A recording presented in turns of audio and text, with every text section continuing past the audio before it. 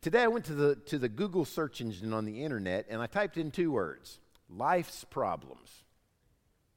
Life's problems. Now, on a search engine, when you get a hit, that means that there is an article or there is a website that deals with that particular subject matter. And so when I typed in life problems, I wanted to see how many hits there were, and there were 1,230,000,000 hits according to Google. That means if we had the time, we could go through 1,230,000,000 websites that have something to do with dealing with life's problems. Do you get the sense that if you have some problems, you're not alone? And everybody, there were websites written by mental health experts, by spiritual people, by self-described gurus. I mean, you could find articles by everybody. And so I was thinking, how do we deal with problems today? How are people in America coping with problems? Everybody copes differently. Some people cope with alcohol or drugs, and that just brings on a whole new set of problems, doesn't it? It masks the one problem, but it brings additional problems into your life. Some people like to hibernate. They just close off and they shut themselves off, and some people run. The only problem is your problems follow you, right? They're going to find you. If you're locked up in a place or if you're on the run, they still are going to find you. Some try to ignore problems like they don't exist, like they might just go away. Some people, well-meaning, say if you just had enough faith, you wouldn't have problems. Their theology's messed up if they tell you that. Because John 16:33, Jesus says, in this world you will have tribulation. So if you don't ever have any problems, then I'm not sure you're real. I'm not sure you're in this world, because Jesus said we're gonna have them. Everyone here has giant problems in their life.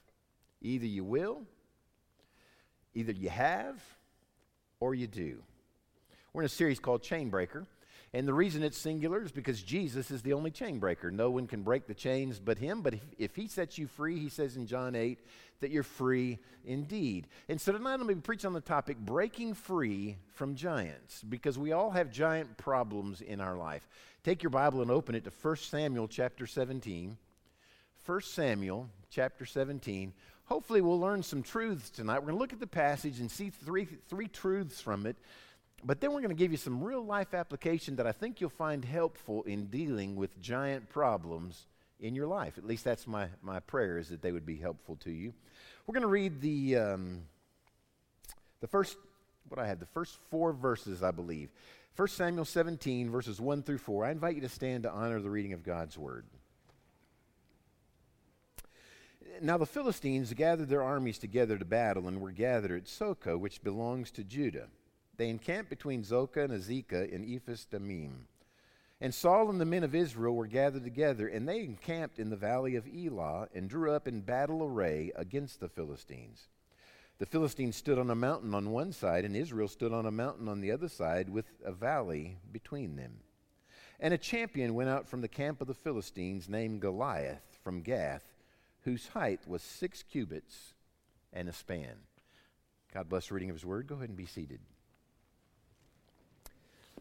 We're going to see in 1 Samuel 17, and keep your Bible open, okay, because we're going to refer to a lot of verses. I just didn't want to have to read them all at the very beginning, okay, so I hope you'll keep your Bible open. But we're going to see that God gives us a whole lot of details about Goliath. A lot more details than he normally goes into concerning any one particular enemy of God's people. Why does God go into so much detail about Goliath? I thought about that today. Why do we know so much about him? And I think here's why. It's just a simple thing. Because every one of us have Goliaths in our life. Every one of us have these giant problems, these giant issues that we face, and God wants to show us how we can deal with them. This passage is a blueprint for dealing with them. So they're gathered to battle. They're on one hillside, the Philistines on the other, and the valley of Elah runs through the floor between the two hillsides. 3 simple truths. Number 1, Goliath is a big foe. If you know anything about what 6 cubits in a span means, literally, it means 9 feet, 9 inches. I like the Buick commercial where Shaquille O'Neal gets in and his knees are up by the steering wheel. Imagine 2.5 feet taller than Shaquille O'Neal. That's how big Goliath was. He was massive. He was huge. Verse 5 says he had a bronze helmet and he had a coat of mail. Just his part to cover his organs. His coat of mail, it tells us, weighed 125 pounds. Now, how strong do you have to be just to have some body armor that you're carrying around everywhere you go? You're ready to fight in it, and it's 125 pounds is how much it weighs. His spear was 10 feet long. The tip of his spear, according to this passage, if you do the math, it was 15 pounds. Just the metal tip. Now, I looked up because I wanted to compare it. A shot ball, like for a shot putter, a shot ball is 16.01 pounds. Okay? So it's only 1 pound more than the tip of Goliath's spear. And can you imagine having to throw that thing and to do battle with it? He had to have been strong. It's estimated that he was probably 450 to 500 pounds, but don't think that he was blubber. Because at 9 feet 9 inches, he was probably pretty strong, pretty solid. It's an understatement to say he was massive. And, you know, all of our Goliaths in our life are massive, aren't they? You know what a small problem is? It's what your neighbor has, right?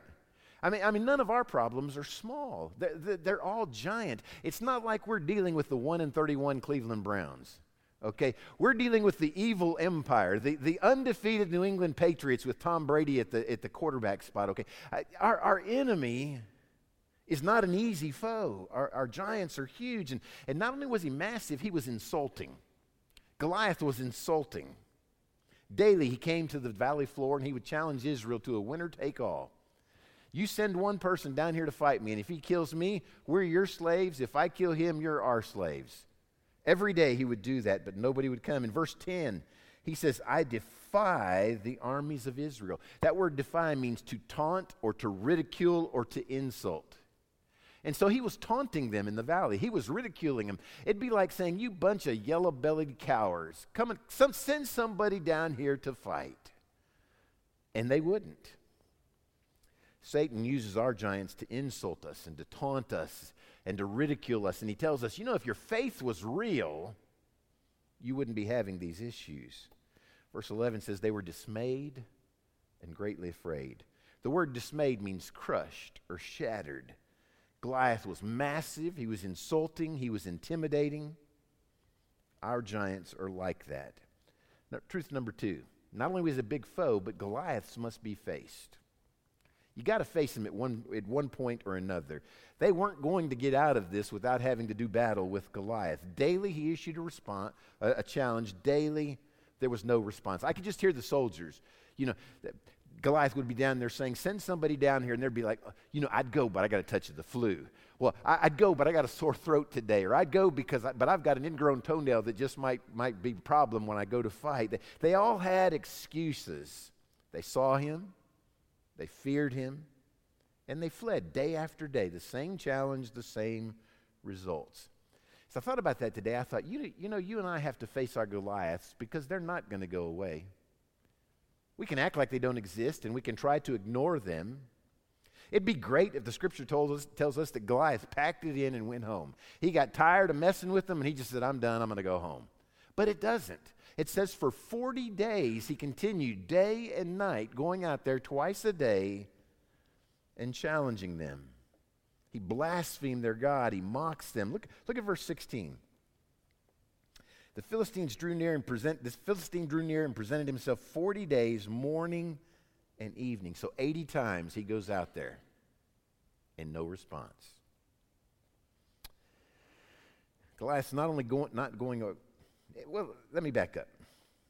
You know, we want to ignore our giants. We want to say, you know, well, maybe the marriage will get better. Or maybe the finances will clear themselves up on their own. Or maybe the bitterness is slowly going to leave.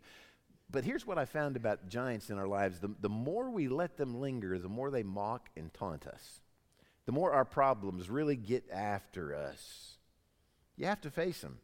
You know, as pastors, I thought about it, us as pastors, and we get in trouble because a lot of pastors are afraid to confront sin. When they see sin, they're afraid to deal with it. Even though Scripture says to, they're afraid to deal with it. Nobody likes confrontation. Every time I take those tests, it shows I do not like confrontation. The only problem is it comes with leadership. If you're a leader, at times you're going to have confrontation. Sunday, I'm at South Campus. A man who joined the church since they've been in the new building, a man I don't know other than I had seen him the night that we had the question and answer session for Will. I've preached my heart out. They're singing the final chorus. I'm making my way to the Welcome Center, and I don't even get out the door into the lobby area, and he's right beside me. And he says, hey, can I ask you a question? Sure. He says, where does it say in the Bible that our music is supposed to mimic that of the world? Now, how do you answer that question in a short period of time? I said, well, Ephesians chapter 5 says that we're to sing hymns and psalms and spiritual songs. And he says, yeah, but hymns. And I said, we just sang holy, holy, holy. What do you want? He says, yeah, but there's just one hymn. That was just one hymn. And I said, so what's the problem with the other music? If it glorifies God, then we should sing it. If it doesn't glorify God, we're not going to sing it. And he said, the hymns are straight out of Scripture. And I knew then it wasn't a fair fight. You know, I wanted to ask him, show me just the words to just as I am in Scripture, or softly and tenderly, Jesus is calling. But I realized that wasn't the time to deal with it. And so I just told him, I said, well, we're just going to have to agree to disagree. Because by now, people were going past us. And the whole purpose of me being at the Welcome Center was to greet people. Now, I could have left it alone. I could have just left it at that.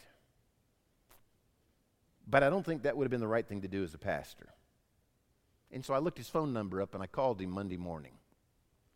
And I said, listen, I don't think you and I got finished with our conversation yesterday. I don't think it was probably the right time to have it, or the right way to have it. And so I just wanted to call and talk to you. And we talked for 20 minutes. And he said, well, I thought it would just be a quick question and answer. And I thought to myself, no, you didn't. But I didn't say that.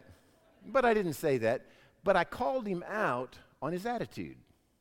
And I said, listen, sir, I said, 8 years ago when we were putting the vision together to start this campus, God clearly gave us a vision. And I went and met with the pastor of Greenwood and the pastor of Plano and the pastor of Bethany. And I told all three of them, we're not going to do church like you do church.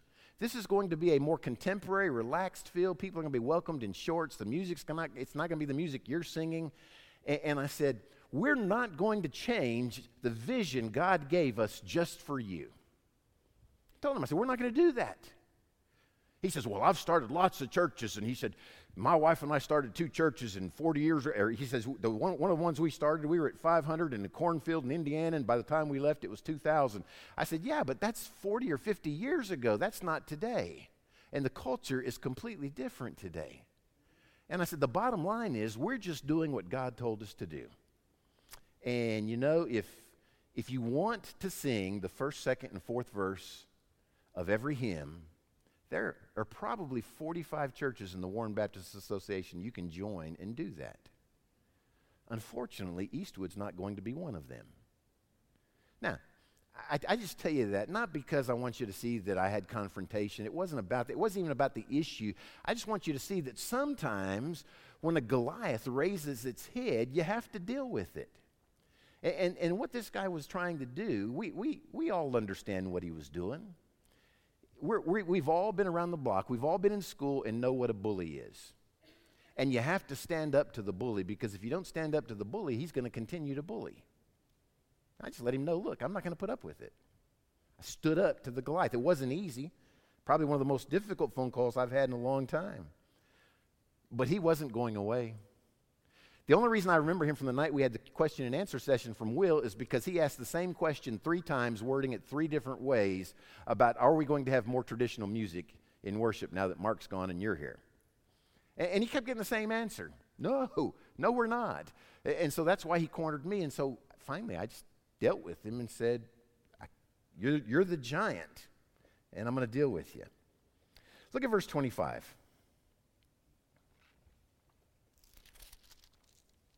So the men of Israel said, have you seen this man who has come up?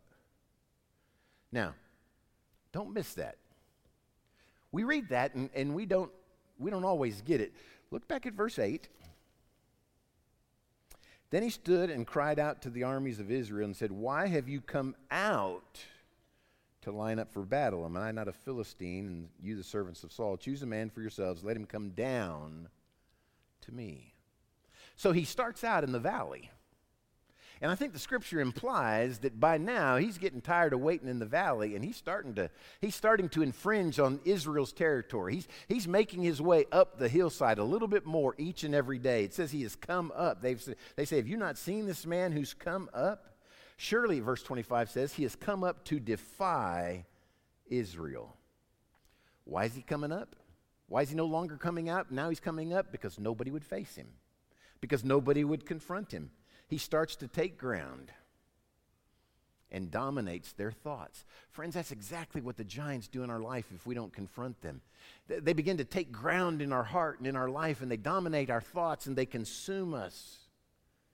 If we don't face them, our problems aren't satisfied in staying in the valleys of life. They want to come up. They want to gain ground. Edmund Burke said, "All that is necessary for evil to triumph is for good men to do nothing." I believe there were good men on the hillside, on Israel's hillside. I believe they were good men, all right? But I think they were afraid and they did nothing. And evil was in the business of triumphing. There's an interesting twist in the passage here. In verses 1 through 11, it talks about the potential battle. And in verse 12, it begins to talk about David. No longer really talking about Goliath or the fact the Philistines were there, not even talking about the Israeli army. It's talking about David. Now, why is that significant? Because in chapter 16, the previous chapter, Samuel has anointed David the next king of Israel. And so David knows that at some point he's going to be king. We're not sure of his age here, but most commentators believe that he was probably a young teenager, 12, 13 at the most, 14 years old at the time. When Samuel goes to see Jesse, and he says, "God's told me that one of your offspring is going to be the next king," what's the first thing Jesse does? He brings in Eliab, the strongest, the biggest, the oldest. Samuel looks at him and he thinks, now that is king material. That's what I'm talking about. That's the kind of guy that we need to be king. How does God respond to that? Again, if you have it open, look at chapter 16. Chapter 16, verse 7. But the Lord said to Samuel, "Do not look at his appearance or at his physical stature, because I have refused him. For the Lord does not see as man sees. For man looks at the outward appearance, but the Lord looks at the heart." Jesse begins to parade all the sons through. He's got 8 of them. He brings 7 in, and Samuel's like, I still don't believe I've seen the king. Do you have any others? And he's like, well, I got this little shepherd boy, the youngest. He's out taking care of the sheep. I can bring him in if you want, but I doubt it's him. And so he gets Jesse gets David, brings him in, and sure enough, David's the one. And so Jesse now sends David to go to the battle lines. There are 3 sons that are at the battle lines. The reason David wasn't there is because you had to be 20 years old to serve, and out of the 8, only 3 of them evidently were 20 years old, and so they were there, and the rest of them were too young, David being the youngest. And Jesse hadn't heard anything, and so he sends him with bread and cheese, but he's really not about taking him a snack. He really wants intel. He wants to know what's going on. Bring me back word of what's happening. So David gets there just at the time that Goliath is delivering one of his daily mockings. And David looks around. He can't believe what he's hearing and the fact that nobody's responding. He hears this Philistine blaspheming their God, and nobody's doing anything. So he says, what happens for the guy who kills him? And they said, oh, the king has promised you get to marry his daughter, and your father's household is tax exempt. David said, okay, works for me. Look at verse 26 of chapter 17. He says, who is this uncircumcised Philistine that he should defy the armies of the living God? Now, his older brother overhears David say that, and he gets hot. He confronts David. Verse 28, now Eliab, his oldest brother, heard when he spoke to the men, and Eliab's anger was aroused against David. And he said, why did you come here, and with whom have you left those few sheep in the wilderness? I know your pride and your insolence of your heart. You've come down to see the battle. Eliab looks at him and he says, you cocky little brat. Who do you think you are coming down here and saying to us, why isn't anybody fighting this Philistine? Now, why was Eliab so hot? I think a couple reasons. One is David was showing courage that he lacked. Not just him, but all of the soldiers there on the hillside. David had courage that none of them had. But the second thing is he knew that Samuel had said that he was the one who looked like a king, and yet David was anointed the king. Now, when Eliab goes off, I ask myself this question. Think about it. Your older brother jumps you in front of everybody, just verbally attacks you, and you're a guy. Why doesn't David fight with Eliab? I mean, isn't that the normal brother response? You know, I'll show you a cocky little brat, and then they're scrapping. Somebody's got to break it up. That's the way it would normally happen, but the reason David doesn't fight Eliab is because Eliab's not the enemy. David recognizes that. He's not the enemy. Goliath is the enemy. We have to remember who and what the enemy is. Because at times we battle the wrong things. We battle the wrong people because we're upset at the enemy and we take it out on others. David's focused more on Goliath than he was on Eliab. The third truth, Goliath is beaten by faith. He's beaten by faith. David's taken to Saul. The scripture tells us that when Saul was anointed king, he was head and shoulders above all of the men of Israel. It's estimated that Saul probably stood about 6'6". And Saul tries to put his armor on David. David's probably about 5'6" and maybe 140 pounds soaking wet. Okay? And so the armor just engulfs him. You know, I can see David, you know, he's supposed to be able to put the helmet on to where it comes down to here, and instead he's having to peek through holes because it's down to here on him or something. You know, it just doesn't fit. And he's like, I can't wear this. I can't do this. Now, look back at verse 11 for a second. When Saul and all Israel heard these words of the Philistine, they were dismayed and greatly afraid. They all were. Saul is Israel's champ. Why isn't he fighting Goliath? I mean, he's a big man, bigger than anybody else on the hillside. Why isn't he? Because he's afraid and he's dismayed. Saul was the king of fear. David was the king of faith. Everyone here tonight is governed by one of those two attributes. You're either governed by fear or governed by faith. You're either walking by sight, that's fear, or you're walking by faith. I believe that the person walking by faith can experience fear, they're just not ruled by it. Saul was not only afraid, he was negative. Look at verse 32. David said to Saul, let no man's heart fail because of him. Your servant will go and fight with this Philistine. David says, I got this. Verse 33. Saul said to David, you are not able to go against this Philistine to fight with him, for you are youth and he a man of war from his youth. What are the first words out of Saul's mouth? You can't do it. He's negative. Not only is he a scaredy cat, but he's negative. Do you know anybody whose life is ruled by fear and by negativity? Because they're afraid of things, they just are always negative. I read this today and I loved it. I wrote it down. The difference between a pessimist and an optimist is the pessimist sees difficulty in every opportunity, and an optimist sees opportunity in every difficulty. I love that. David saw opportunity. Saul saw difficulty. So in verse 37, Saul finally agrees. And in one little sentence, he says more than the words amount to. David said, the Lord who delivered me from the paw of the lion, from the paw of the bear, he'll deliver me from the hand of the Philistine. Look what Saul says. Go, and the Lord be with you. Now, if he really believed that God was with them, he'd be fighting. It shows you the spiritual emptiness of Saul's life, because people that are spiritually empty speak spiritual platitudes. I mean, it sounded good, right? Go and the Lord be with you. That's our King.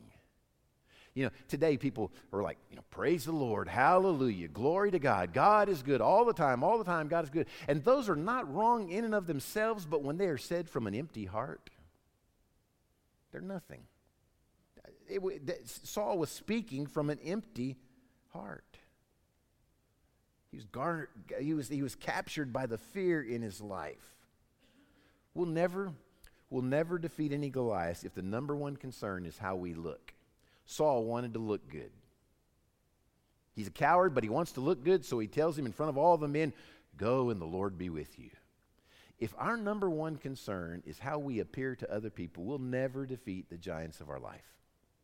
We've got to forget how we appear to anybody except to the Lord God. We need to be like David. What did David do? He remembered what God had done in the past. He says in verse 37, he says, listen, the same God who allowed me to kill the bear and kill the lion will allow me to kill this Philistine.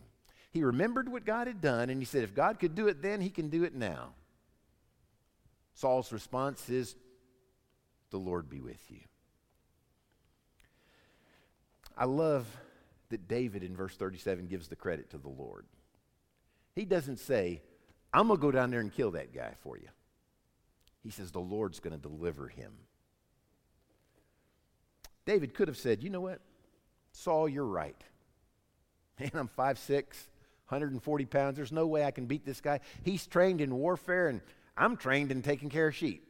Making sure they get to the barn, making sure they get fed, make sure they get watered. He's 30. He's a seasoned warrior. I'm 13. He weighs 500 pounds. There's just no way I can beat him. Let me tell you something. It is freeing when you know you can face your Goliath and not have to be somebody else, but just be yourself. God didn't call anybody here to be Beth Moore. He didn't call anybody here to be Franklin Graham. He called us to be who we are. And we can face our Goliaths because greater is he that is in us than he that's in the world. We don't have to be somebody else. He tries to make David somebody else by giving him his armor, and David says, I can't do this. All I need is a slingshot, 5 stones, and the Lord God. And I'm going to win. Verse 40. Says, and David drew near the Philistine. It's a picture of stepping out in faith. Catherine Marshall said, faith is not even worthy of the name until it erupts into action. Faith acts. Goliath sees David coming down the hillside. And he does a double take. He's like, really? And he says, are you sending a dog with a stick to fight me? Because David's got his little wooden slingshot with him. Tries to insult David, tries to intimidate David. Verse 43 says he cursed David by his gods.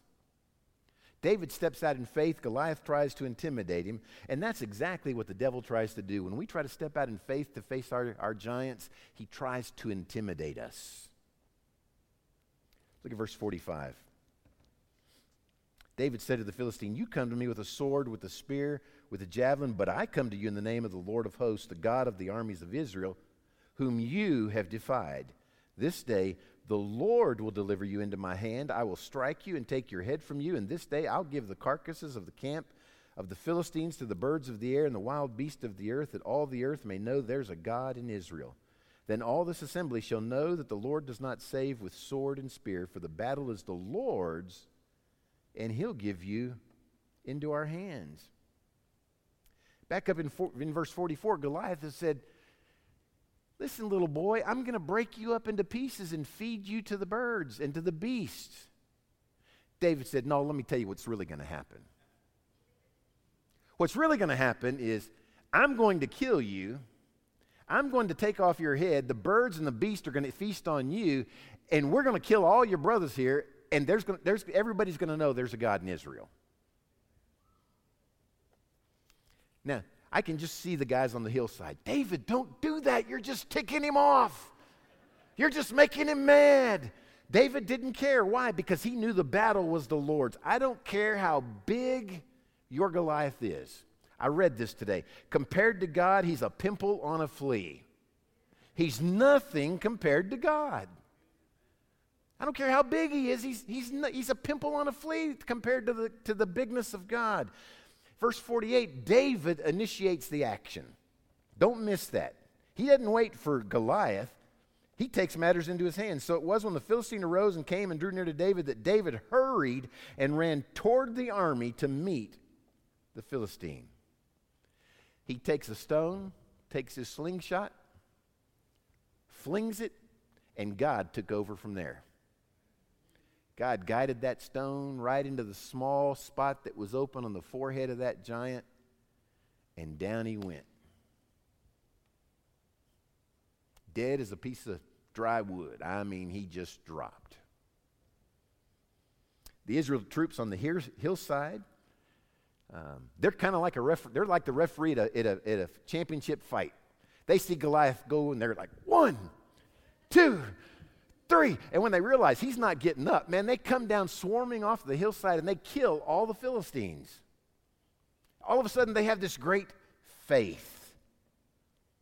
So let me give you the life application. Here's where the rubber meets the road, and these are really quick, okay? If you've got problems in your life application number 1 is action has to be taken. You got to do something about it. Once the enemy's identified, David jumped into action. Now, who moves so quickly from identification? How could he go from identification to action like that? I mean, he didn't even think about it. He just acted. Here's why. Because few giants are ever talked to death. He could have said, Goliath, let's sit down, let's have a cup of coffee, and let's talk about this. No, that wouldn't have helped. He had to act. It's kind of like the guy who got pulled over by the state trooper for speeding. Y'all know about him? He rolled down his window, and the trooper said, I need your license. And as the guy was getting his license out, the trooper had a nightstick in his hand, went whap, smacked him in the head. The guy's like, oh man, why did you do that? He said, well, that's how we treat speeders in our state. Goes back and writes a ticket, gives the man a ticket. He says, now, don't leave yet. Don't pull out yet. He walks around the car, and he takes his nightstick, and he taps it on the window where the passenger's seated. Passenger rolls down the window kind of timidly, and he goes, whap, smacks him in the head. Guy's like, man, what did you do that for? He says, I was just making your wish come true. He said, my wish? He said, yeah, you would have got a mile down the road, and you said, I wish you would have tried that on me. Few enemies get talked to death. You have to act. We love to talk about our problems, but we have to take action to deal with them. Life application number 2, attack the first giant you see. I mean, there were other giants. There were other enemies. The Philistines weren't the only enemies. There were the Ammonites, the Hittites, the Midianites. There were all kinds of enemies. And David could have said, listen, I'll go fight on another front line. I don't want to deal with this guy, but hey, Saul, I'm with you. I'll go to this other group of troops and try to help you over there. No, Goliath was the immediate problem, and so he dealt with Goliath. I don't know about you, but most of us have more giants than we can handle. And so where do we start? With the first giant we see. And if we see more than one at the same time, let me help you here. Attack the biggest one. Attack the biggest giant you see. Here's why. Because when that giant falls, the rest of them don't look nearly as big as they did before that. And you realize, man, if God can take out that one, he can take out certainly all of these others. Truth number 3, assault with the weapons at your disposal. Every one of you have some weapons at your disposal. Did David have anything besides 5 smooth stones and a slingshot? He did. Let me tell you what he had at his disposal. First of all, preparation. He knew how to use the slingshot. Why? Because he had killed a bear and he had killed a lion already. God had prepared him for this moment when he would face Goliath. Now, we don't have the smooth stones and the slingshot, but we have the sword of the Spirit, which is the Word of God. And so as we get into the sword of the Spirit and the sword of Spirit gets into us, we assault with the weapon at hand. So we have to be prepared. We've got to know how to use this.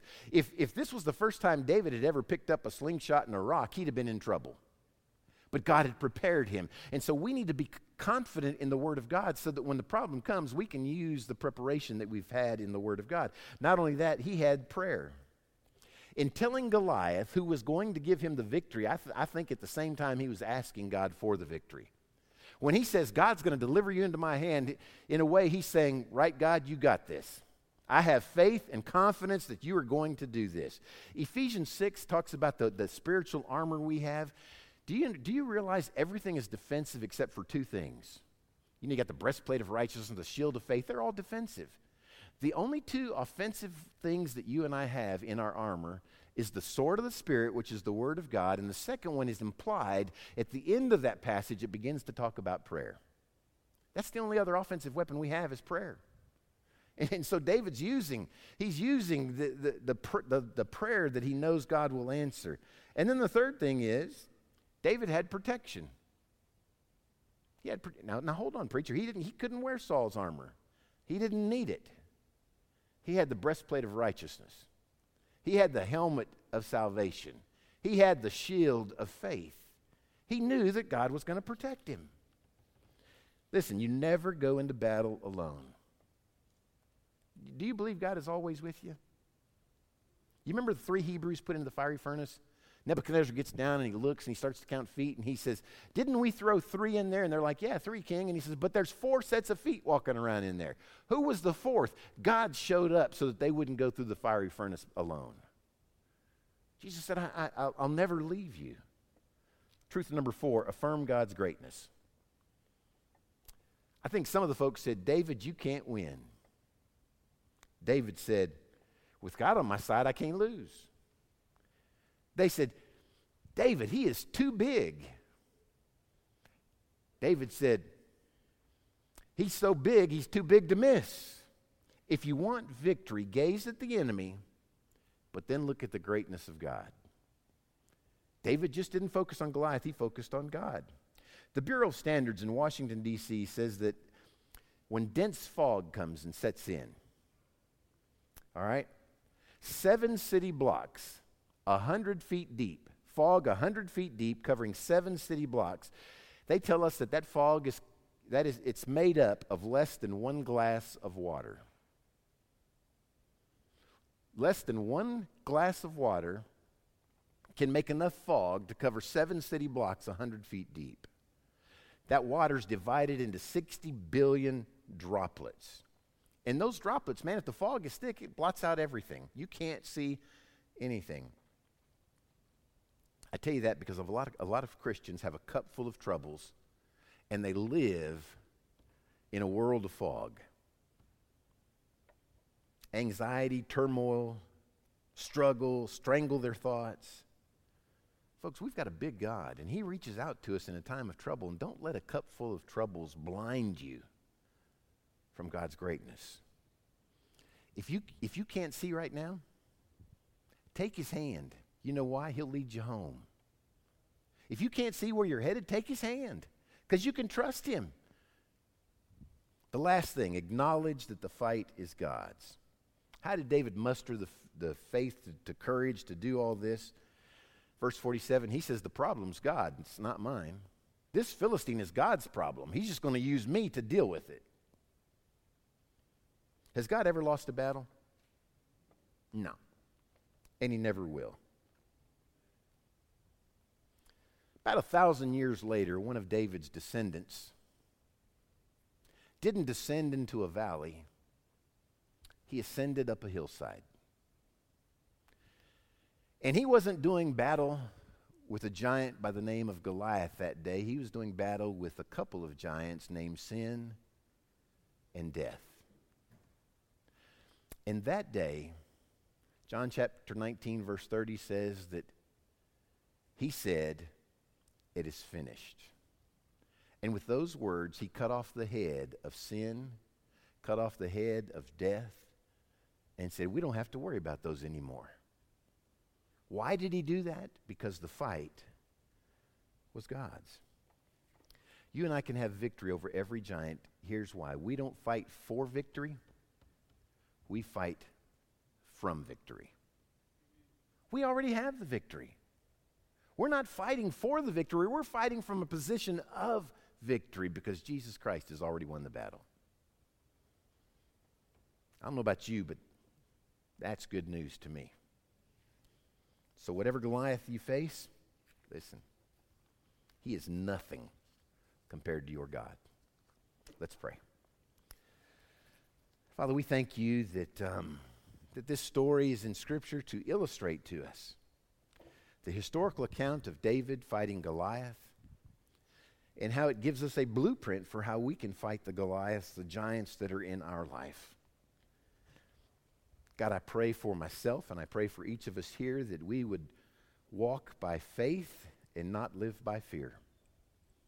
That doesn't mean we won't ever be afraid, but when we are afraid, like David said in Psalm 56:3, when I'm afraid, I will trust in God. So God, help us to trust you tonight with whatever situations we're dealing with. Knowing that you love us. Lord, I know that there's probably some here who can't see your hand in the situation in which they're dealing with. But God, I've seen over and over again in my life that when I can't see your hand, I just trust your heart. I know that you love me. And so God, I pray that they would know that tonight, that they would just trust your heart, the fact that you love them. During this invitation, I pray that our obedience would be pleasing in your sight now. In Jesus' name, amen. If you're here tonight, you'll never have